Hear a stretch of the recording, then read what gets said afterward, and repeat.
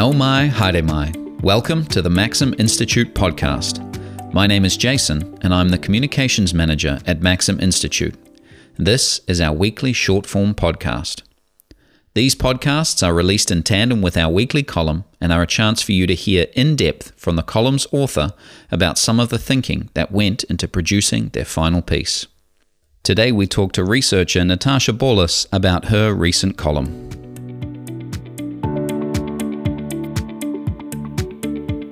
Natasha, welcome along to the podcast. It's great to have you with us. Thank you, Jason. It's great to be here. We are talking about your final column for Maxim, most recent one, While We Were Sleeping. It is very sad, but it's a wonderful column about the project that you are going to Africa to engage in. Tell us a little bit about that, because it leads into some of the pushback that you've received about this project. So what are you going to do? Well, other than have the time of our lives traipsing across Africa with two small children, we also have a project that we've been working on for a number of years. This project actually was born out of an interaction with a community in a place called Simanjiro many, many years ago, before I actually met my husband while I was over there working as an anthropologist. And there was a community who had severe health problems, particularly for the young children and women. And when we kind of delved into what the source of this problem was, you know, the lots of problems with the eyes, lots of coughing, respiratory problems, really came down to cooking inside without ventilation. And obviously I wasn't working in a capacity as an engineer or as a product designer. I was there in a very different capacity. And so when we actually nailed down this source of the problem, there wasn't really a lot that I could do to help. You know, we kind of talked about the fact that maybe cooking outside was a better option, but there are wild animals, both of the human and non-human variety. And obviously malaria is quite a serious problem for these communities. So being outside at nighttime is not a good idea for a variety of reasons. And so there was that real tension then between safety of one kind and health of another, and no ready means to resolve that conflict at the time that I was there. And then we fast forward a few years and I marry an engineer. And we design a product for a competition addressing this question of how do you not change someone's cultural practices. And there's many reasons outside of the safety reasons. Cooking over an open fire, it's the way that their grandmother and their great-grandmother did it, and that's the way the food is flavored. You know, we think about the fact that we add sugar to most things that we eat, and we know it's not very good for us, but we do it because we really like sugar. And we like those flavors, and we want birthday cake to taste like birthday cake. Well, there's a similar impetus here where they want their food to taste like their food, and this is the way that they do that. And so we try to design a product that is in keeping with their current priorities and their current style of living, but does resolve this issue of smoke inhalation. And we did that by creating a number of things, eventually simplifying it down to a freestanding smoke hood, because these communities, they build houses, they're mud and stick huts. They have a lifespan of about 5 years. They're not structurally very sound. And so you don't want the thing that you build to prevent the spread of fire inside a hut to be relying on the structural integrity of the hut, particularly over the years as that begins to deteriorate. So it's a freestanding smoke hood and chimney, very, very easy to manufacture, very easy to ship, and very easy to move. When the hut falls down, you can take it and put it in the next one. Yeah. So that's what we came up with. Yeah. And so how's the pushback being received around that? Like, so you've received some pushback, you say in your column, around the cooking practice itself, or around the design, or around the implementation? Yeah, a few things. I think one of the things with development is trendy is what gets funded. This is not sexy. It's not complicated. It's not technical. It's a very simple solution to a very big but quite simple problem. And so we kind of have that pushback. This isn't innovative enough. It's not interesting. We can't photograph enough. this and put it on the cover of a magazine, you know. Yeah, it's not cutting edge enough. The other issue, though, is there's been this, they call it the clean cooking movement. It's been a number of years now, billions of dollars spent on it. And they make these stoves that don't require using timber, essentially, or dung or whatever it is, not burning fuel. And there's a lot of arguments for why this is necessary, the biggest one being greenhouse gas emissions. They don't work. Yeah. They don't work because communities don't adopt them, because the food doesn't taste the way they want their food to taste. There's also a lot of issues with the construction of the thing itself. So mechanically, they often break. They're not well produced. It's really hard to find the fuel for them. You know, what do they use as fuel? A variety of things. Some sort of hard, like a charcoal substitute, but also mostly things like methylated spirits or some other chemical burn. Mixture. Yeah, they're supposed to be cleaner. There's some question about what the side effects of burning those fuels inside, but essentially it's very hard to find those fuels, and it costs money. It doesn't cost money to go and chop wood. Yeah. So there's that side of it as well. So that they find that generally within the first year of use, by the end of that first year, all the benefits have disappeared. Essentially, people stop using them within the first year. So it's a big sinkhole of development from where we're sitting.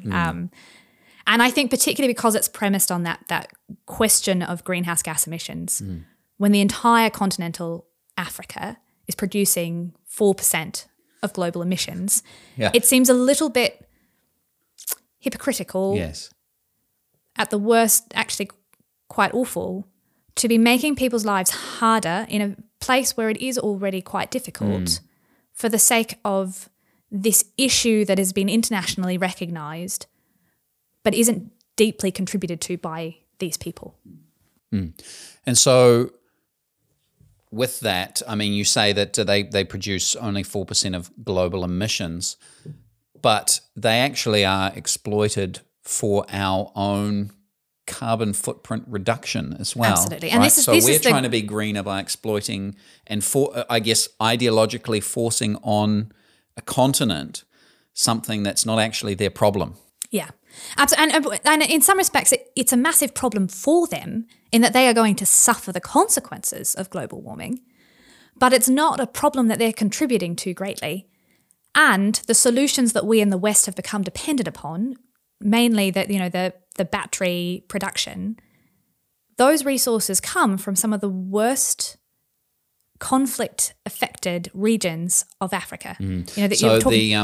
So what you're saying is like we generate solar power, we generate wind power, but those come and go. And so in order to make it consistent, we store that power in batteries. That's right. And where those batteries come from, or the components of those batteries come from, is a large part from, if we talk about Democratic Republic of Congo, they produce 70% of the world's cobalt using so-called artisan miners, which just means people who are digging in the ground without safety, often children. And that is a crucial element of lithium-ion batteries, which are the kinds of things that are e-vehicles, etc. Yeah, or anything that runs on a rechargeable battery, right? Yeah, so our laptops, our phones, our tablets all run on this cobalt-powered lithium-ion battery that was artisan mined in Africa. It sounds really trendy. It does, yeah.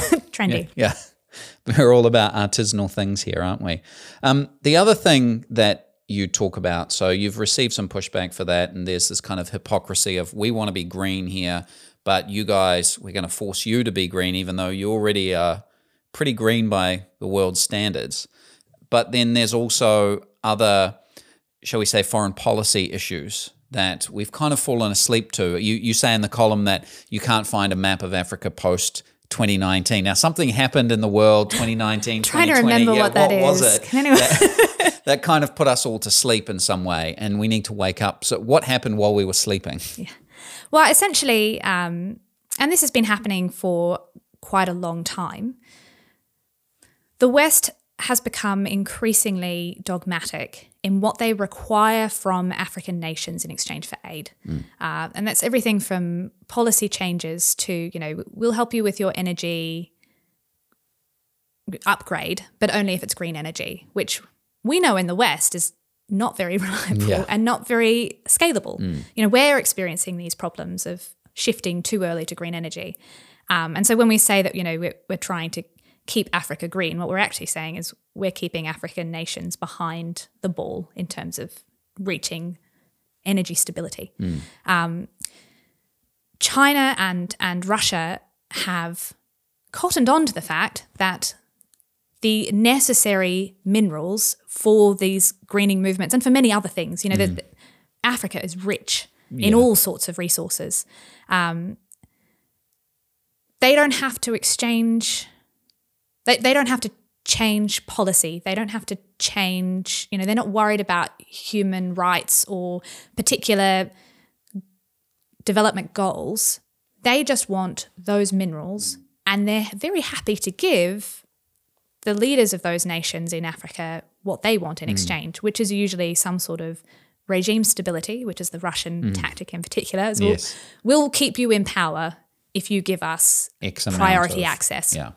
And then for the Chinese, they've the Belt and Road, they've been very clever in providing infrastructure resources. There's a lot of ownership that goes along with that. So, there's quite a few ports now and road networks that are owned by Chinese companies that are quite closely tied to the Chinese government. And that's, again, in exchange for access to mineral resources. That's been growing, and particularly in the last couple of years, really rapidly. The French troops that were in the west of Africa that were maintaining peace there have moved out. The Wagner Group has moved in, rebranded, but that's who it is. And that's happening in a lot of different nations across Africa. And I think because the West has been very distracted with COVID, but also because we're continually disengaged from relationships with people in those countries who know what they want and what they need, we're not willing to speak orders of priority. We kind of have our priorities that we want to impose upon them, and that dynamic is really damaging to the relationships diplomatically across. Yeah, so rather than going to them and saying, what do you need? And they're like, we need energy to power this hospital. We're like, you can have energy to power this hospital, but it's going to be really unreliable, and it's the only energy we'll give you. And we expect you to change this government policy in exchange for that assistance. Yeah. Okay. So that's kind of the problem. How might we go about fixing that? I mean, this is a complex issue, lots of multifaceted, probably a multi-pronged approaches needed. But what's one thing that maybe New Zealand can do as a small nation, but who has a reputation of diplomatic neutrality? How might we help? Well, I think that diplomatic neutrality is a massive asset that New Zealand has. I couldn't move anywhere in East Africa without tripping over a Kiwi. You guys have had a really strong presence there as missionaries and aid workers for a very long time. World Vision New Zealand has very close links to World Vision in East Africa, and lots of projects there have come through the generosity of Kiwis, and that's known. That's an appreciated context. And I think that the biggest thing that needs to happen is probably more at a federal level, at a government level, an appreciation, an attitude change. First of all, appreciate the strategic significance of this continent. It is very important. It's going to increase in importance into the future, and we can't dismiss it. And then the other thing is to build relationships, genuine relationships. Not utilitarian. Not utilitarian, we'll give you this in exchange for that, but actually having relationships with people in these strategic nations that build understanding. And then out of that, you can come up with creative solutions that work for both parties. At the very least, there's a door open to have a conversation. If access to particular minerals, for example, is becoming a problem, you have someone you can call, someone who knows that you genuinely care for them and respect them, as opposed to this kind of top-down approach to relationship. Condescension in many ways. Yeah, absolutely. Oh, well, Natasha, thank you so much. Bit of a wake-up call for us, as you say, time to get off the couch. So thanks for being with us. Yeah, thanks for having me. While we were sleeping, my family and I are planning an off-road development tour, #Chimneys for Africa, of the east coast of Africa. Start date, 2024. End date, to be devised. Reawakening to the world beyond New Zealand has been, and I recognise the irony here, an uncomfortable process of introspection. At the end of the day, I just don't want to be bothered. I spent several years in East Africa as a younger person and I loved it. So my first thought is that age and stage of life probably answer for a great deal of this malaise. As comedian Michael McIntyre will attest, getting out the door with toddlers is hard enough. Will going daughters streamline things? I'll let you know. But as we have started preparing for life on the road, I'm beginning to think that the problem may be broader.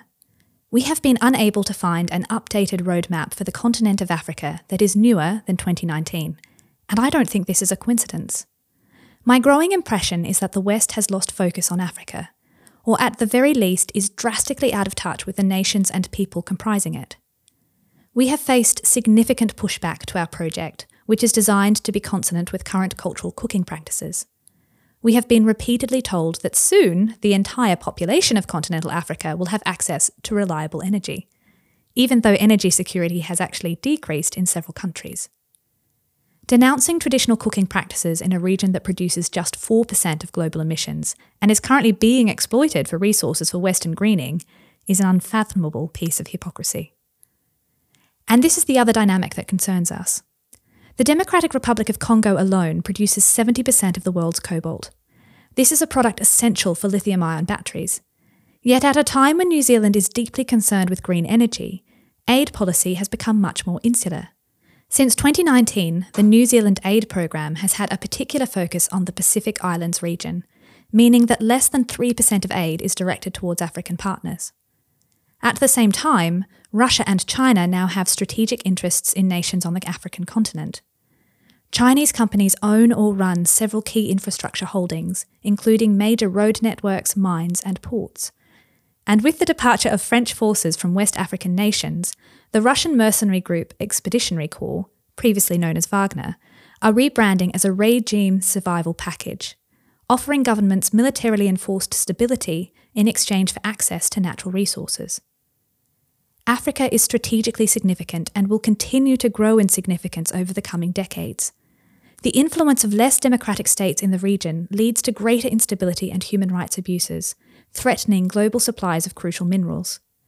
Humanitarian incentives aside, New Zealand, and Western democracies more broadly, cannot afford to opt out of a relationship with African nations. It's time to get off the couch.